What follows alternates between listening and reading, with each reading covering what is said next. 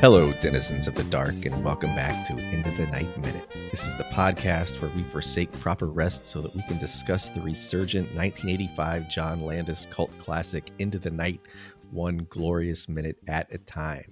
My name is Pete Mummert. I'm Jerry Porter. And we're very excited today. We have one of the grand masters of podcasting joining us. He did a podcast for another John Landis movie, perhaps not as well regarded as this, Blues Brothers Minute. Welcome, Tom Taylor. It's okay.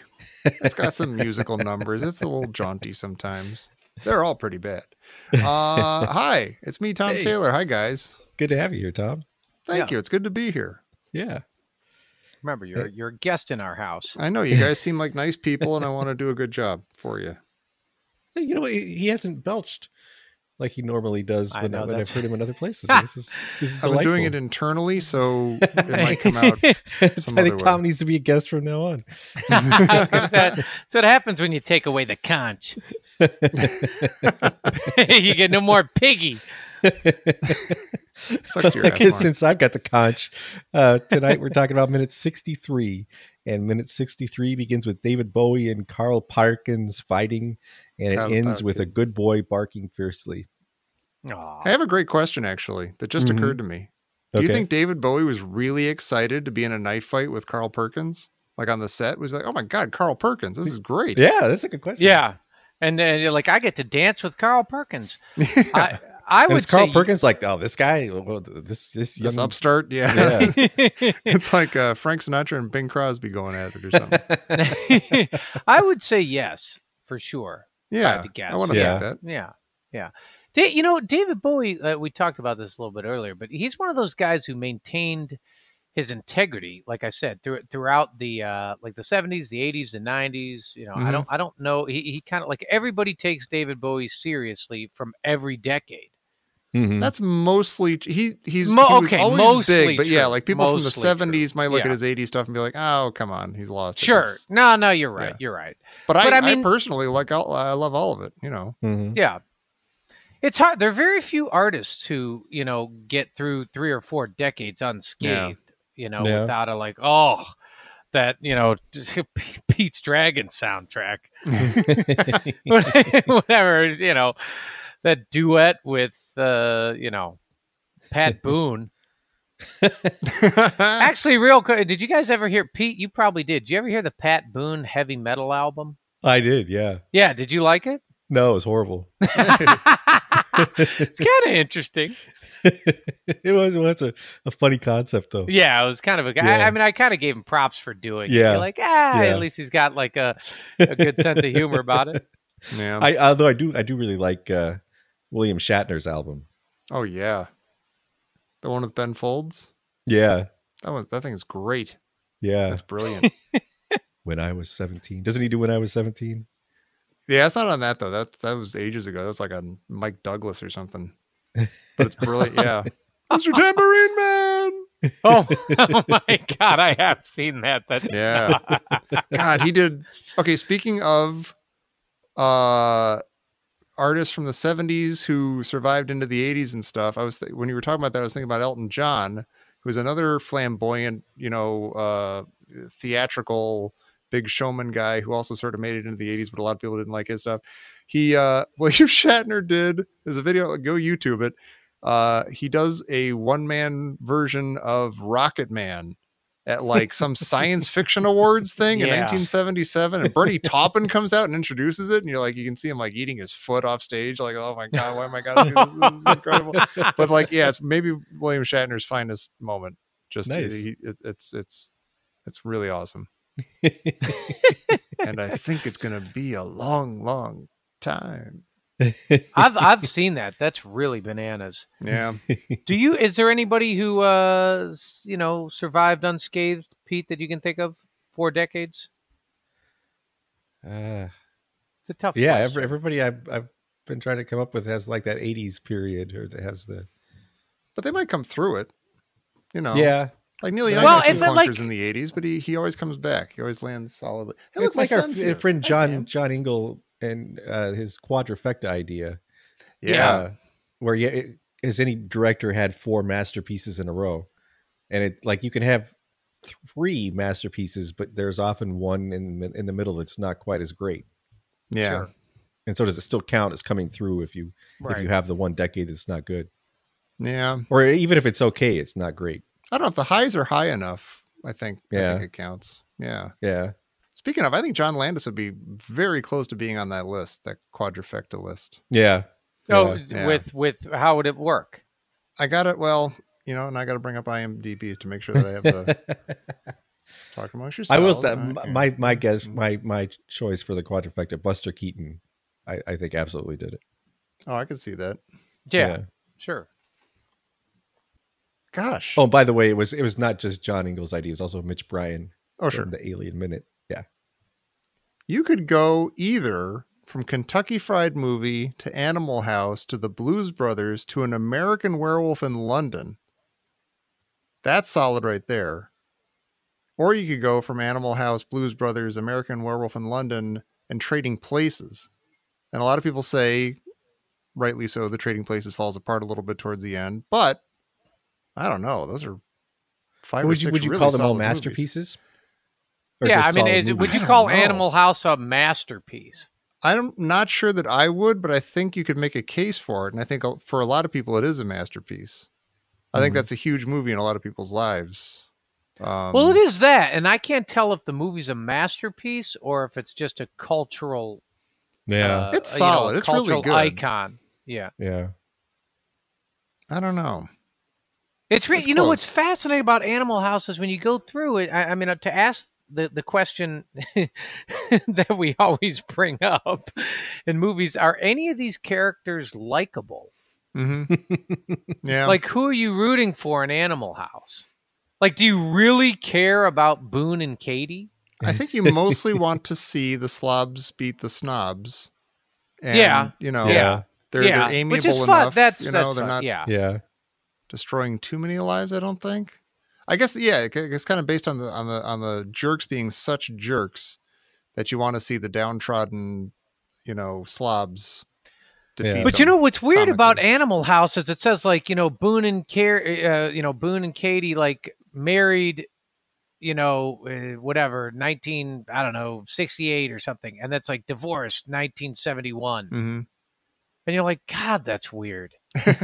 That's just weird. It's just kind of weird. You're like, I mean, you're like, I know it was kind of sort of based on a true story ish, kind of a little bit, but it was like you didn't have to put that in there at the end of the movie, It's bittersweet. I guess, or It's it like just the end goes, of, American Graffiti. It is. Yeah, it's very American Graffiti. yeah. What? So we have Ed and Diana run out and press the elevator call button, and you hear the bell ring, and the door opens, and this dog is barking furiously. Mm-hmm. Yeah. And then the owner says, "It's all right. He's a nice dog." It's more like, he's a nice dog. Yeah. super great. That's what it is. Yeah. It Who is this super guy? Is crazy. this some? I didn't look up who this guy is. Yeah, You know, that is he guy- somebody? Yes, I believe he's a famous director. Really? You probably. Yeah. It's a- Probably. No, I'm sure I mean, he I has, mean, like, he's 17 of them. he's well, I'll every say this: possibility he's a a famous director. yeah, Yeah. no, he is a famous Hollywood insider, guaranteed. Because I Yeah. was kind of going over, I can't remember exactly who, what, whatever, but they specifically mention him as Okay. being like, oh, and the guy in the elevator with the dog is, you know, so and so, I'm looking it up. Okay. which is kind of funny and jarring, right? Or I don't know, it's jarring for sure. It's jarring sort- for you're not expecting it. The What, dog? Or the famous Yeah, the director that you dog. don't recognize? And is it an Irish setter? It's like a golden retriever or something, isn't it? Maybe it's a golden retriever. Yeah. Yeah, maybe it's a golden. And he, you know, it's like, it's one of those like, you know, pandemonium every which way you go Yeah. sort Yeah. of things. That it's a very visceral scene when they're racing down those concrete Yeah. stairs. Yeah. And what's interesting about it is it's like there's, you know, all this gore and it's a murder scene, in that bedroom, and then they like when they run out into the hallway in the lobby, it's like really kind of like almost like Muzak. Oh, I love that. That reminds me of the Blues Brothers. Like that's his. Yeah. They escape all the Girl from cops, and then, Ipanema. Girl from Ipanema, and then Steven Spielberg, and it's just that complete crazy. That you go into that quiet space, which I love. Yeah, right. And there's like this beautiful manicured like wall plant. Mhm. It's kind of great. Hey, the guy in the elevator with the dog is Jack Arnold. Jack Arnold reigns supreme as one of the great directors of 1950s science fiction features. Oh. I'm just trying to see what he did. Oh, The Incredible Shrinking Man. Oh, sure, okay. Yeah. It came from The outer, Mouse That from outer Roared. space. He did some big ones. Peter Sellers movie. And he directed 8 episodes of The Love Boat. Oh, nice. Oh my And god. Buck Rogers. Really? Guy's a genius. Yeah. Bionic Woman. Oh, this- I'm sold. Yeah, I was grieving for that dog Taylor before, but all now I over really am. He is a nice dog. Oh, there you go. Oh, I love the dog. Yeah, I can't stand bad things happening No. to animals in movies. Or Well, real nothing life. bad happened to the I- dog. like he could be fine. The guy seemed to be pulling Yeah, he's guns at totally the end fine. of this minute, but who knows? They're probably just going to scare him off or something. I'm not going to shoot a dog in this movie. That'd be ridiculous. That'd be sick. Uncalled for. Well, we got the Mercedes pulls up in front of the building as they're running down the stairs. And 2 of the agents calmly walk over to the elevator. And I like that the driver has a handheld TV. Yeah. And did you guys ever have one of those back in the 80s? I don't think I did. No. I No. didn't either. No. I figured most of those went to the panhandle of Florida. That's where people had those. Oh, it's weird. We didn't even have a color TV until like the early 80s. Oh, wow. Like but late 70s, we still had a black and white TV. Yeah. Which is funny imagining now watching a color show in black and white. Yeah. Did you know that the Hulk was green in The Incredible Hulk? He only gets mad. Yeah. It's a little less like Bill Bixby. I actually love that. Like when they're running down the stairs, the stair railing is this strawberry red. Yeah. Yeah. That's really interesting because like it matches Michelle Pfeiffer's jacket, and it's just sort of visually fascinating. And and I wondered, like, did they actually paint the railing red for the shot? Or they like scouted for Yeah. stairway with a red See, railing. Yeah. I Like think what- they had to because that's so cinematic. Like It is. I've been in a lot of stairwells and I've never seen one that looked like that ever. But it is 1985. Like you That's could true. see somebody saying That's like, true. "No, you got to paint it like red." What is Yeah. this? What do you think? Maybe. Gray? Splash of color. But I also wondered if it's not cinematic and they didn't paint it. You're like, so why was it just a red railing?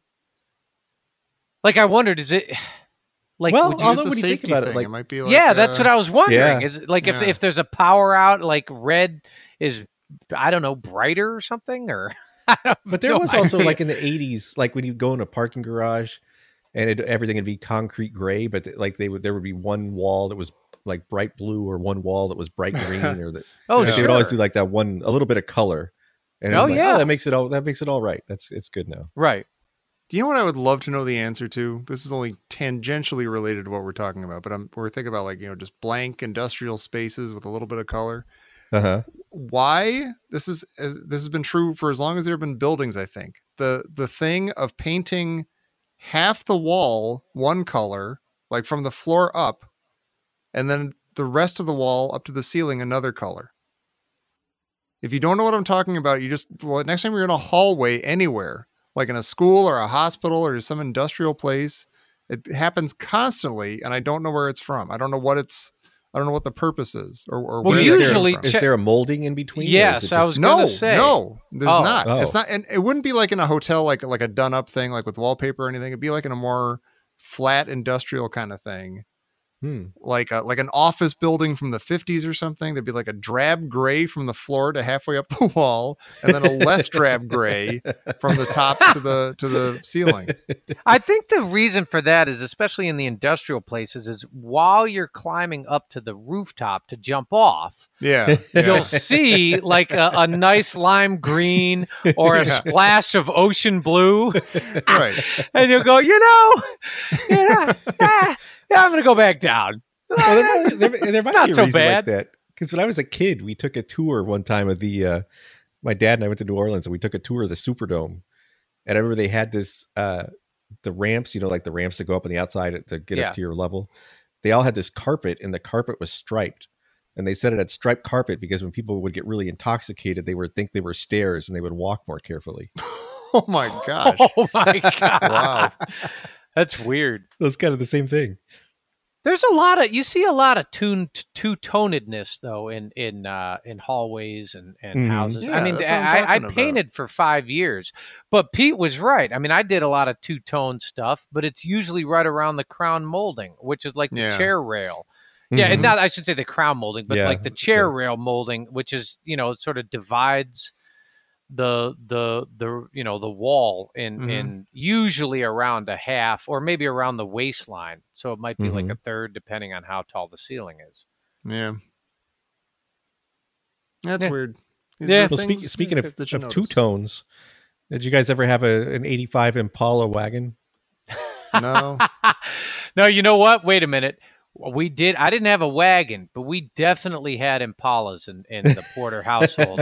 We had, and this, Tommy, we had a fleet of Caprice Classics. Right.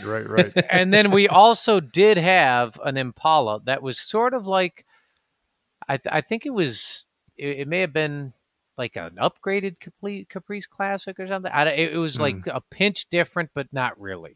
I left a tape in one of those cars once, and I got home, and I was like, I'm never seeing that thing again, am I?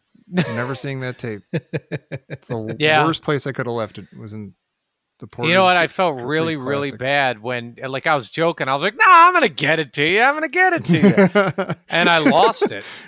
I actually cut to the car lost being it. crushed at the metal reclamation plant. And if you're listening to this and you don't know Jerry Porter, you might be wondering how could you lose a tape in a car? But if you've ever gone to a McDonald's or a children's museum where they have a ballroom where it's like you jump in, it's all plastic balls, this like the footwell of the seats are like that, but with plastic bottles.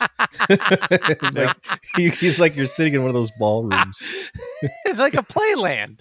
Yeah. That's it. You come to a red light. You got a little time to kill. Let me know when it turns green. Jump into the footwell. Well, Jerry, my let me God. ask you something. Yes. Did you ever have a issue of GQ with a bearded Jeremy Irons on the cover? Oh, I was just gonna ask, who is that on the cover? So that's Jeremy Irons. I assume so. It looks just like him. Yeah. It does look just like him. I'm thinking now I would like to start a hobby of collecting issues of magazines that are prominently featured in movies. Wouldn't that be kind of cool? Wouldn't it be cool to have that GQ magazine right there?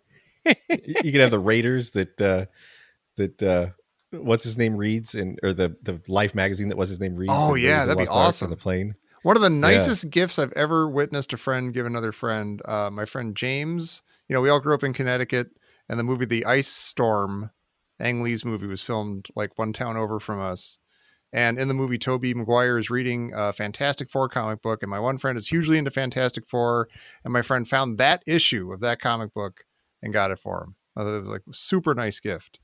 Just because, nice. we're all into our Connecticut lore and stuff, and then they're all Fantastic Four, and it was just nice. But that'd be cool. I see that, and I'm like, oh, you could probably find that copy of GQ. Oh, it's on. I'm sure it's on eBay. Yeah. What is the importance of used car commercials in this movie? There are a couple. There's one at the beginning, and then there's one at the end. Well, and Pete Ellis is in this one, and the other two are what's his name? I forgot his name. They're both famous. The commercials are both kind of famous. The jingle didn't work. I forgot his name. I know. But they have it very specifically, like 81 used Impala or whatever. Yeah. And you're like, so why? Like what? But it's a theme. It bookends the movie, and then we have a used car commercial right here in a used car. Yeah. I just wondered. That shot does seem to do nothing but show that the guy's got a tiny TV. Yeah. Cal Worthington. Oh, there you go. Yeah. And he's like, he did all kinds of crazy stuff. Like he'd have a tiger on his top of his car. He'd have, be on the outside of an airplane. Well, see, that's just it, though. It's kind of like, it seems like there's a lot of the shots in this movie that just do that just to show that thing. There are entire scenes in the movie that are like, yeah. Yeah. Is this just so I could see a topless woman with bright blue glasses on that take up her entire face? Is that the point of this scene? I mean, you say that like that's not a valid point for I'm a not scene. complaining. I'm just surprised that was offered up to me. There's the Iranian guys all are in different colored suits. Mhm. And they're very, very specifically different colored suits. And it has a, the Wiggles feel. Mhm. Because they're kind of like running around and bumbling. There's this, bumbling, clumsy, clumbling, blumsy, just kind of like, banana splits feel to it. Yeah. And it is interesting. I mean, they're very specifically dressed. And there's like a scene later in the movie, right, where they all sit down at once. In exact. unison. And Yeah, they in all unison. they all eat in unison, and they all. Yeah. And Yeah. it's weird. That stuff is funny, but it's more, but it's like odd, or it's like it's well executed, but it's not funny. It might be funnier if the rest of the movie surrounding them was like just had more energy or other bits of funniness. I don't know. It's like you see them all sit down at once, and they each got the different suits, and it's like blunk, and you're like, oh, that's funny. But see, it's kind of like 1941, which I really like 1941. But one thing I don't understand about 1941 is why it's not funny. Because on paper, a lot of it seems like it should be hilarious, and it feels like some of this movie should be the same thing, and they're not. Like a lot of times they just don't work. Like it just kind of falls flat. I have a harder time. I mean, 1941, they're, like almost trying too hard. You can like slapstick all over the place and things. And I do think a lot of that lands and a lot of it just doesn't. But here it's like, I'm not trying to be, I'd be hard pressed to find a scene where I'm like, oh, they're intending for me to laugh here.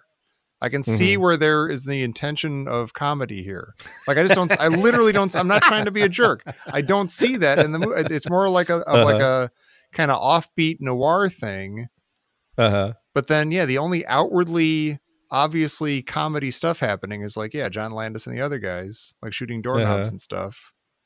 But because the rest of the movie is so kind of grim and sort of dull, like that seems totally out of place, and you forget to laugh at it. See, what's tough is on a movie like this, or maybe 1941, where you have the really avid fans about it, and it's like they could sit me down and say, as Pete, as you said, as an art piece, I love it. And they could say, look at all the cameos. You got to understand what's going on in Hollywood. And look at John Landis, and he did this movie and he took a chance, or whatever it is. And I go, oh yeah, you're right. He'd be like, look at how it's filmed. You're right. Look at it, the flat affect of the whole thing. It's like you're asleep and it's a dream. And you go, no, you're right. That's actually really well done. I get that. And it's kind of chaotic and you're confused. And you go, yeah, that really works. And it's like, but I wouldn't recommend this movie to anybody. Yeah. I'm not going to watch it again. It's kind of like, you ever have I sipped some $800 wine, which is, I don't know, probably the most expensive wine I've ever sampled. Is like probably. I'm not a big wine connoisseur. I don't really drink alcohol, but I was like, let me try it. Let me drink my $82. Yeah. And so I tried it and I swished it around in my mouth and I went, you know what? This does do a weird thing. There's like a dryness and there's a hint of cranberry. Oh, wow. Here comes the oak barrel. Wait a minute. Is that a little cardamom? Like it did do all those things in my mouth, but I didn't care. Right. But I also wonder, like, if you hadn't know, like, if someone had told you that was $6 wine from Trader Joe's, I wonder how much of that is the Rotten Tomatoes effect. if you didn't know that was $800 wine, if you would have noticed that stuff. Well, no, I wouldn't have. I would have been like, oh, it's percolating. And then that would have been, and then I would have burped. See, I wanted to like this movie. I went in thinking like, oh, you know what? This is, sometimes movies just aren't understood by critics or audiences or something. They just don't. I will like them even if nobody else did or something. Mm-hmm. And so I was kind of like ready to like this movie. I'm in a John Landis frame of mind these days. And yeah, so like I was waiting for it to win me over, and yeah, it was not an $800 bottle of wine. Well, and everybody listening out there, I'd love to hear. I think we'd all love to hear what you think of the movie. And you can join us on the King Lives Listeners Limo, which is our special Facebook group dedicated to this movie. And you can join and let us know what you think. I'm curious. Do people love this movie? Do people are they kind of puzzled by it?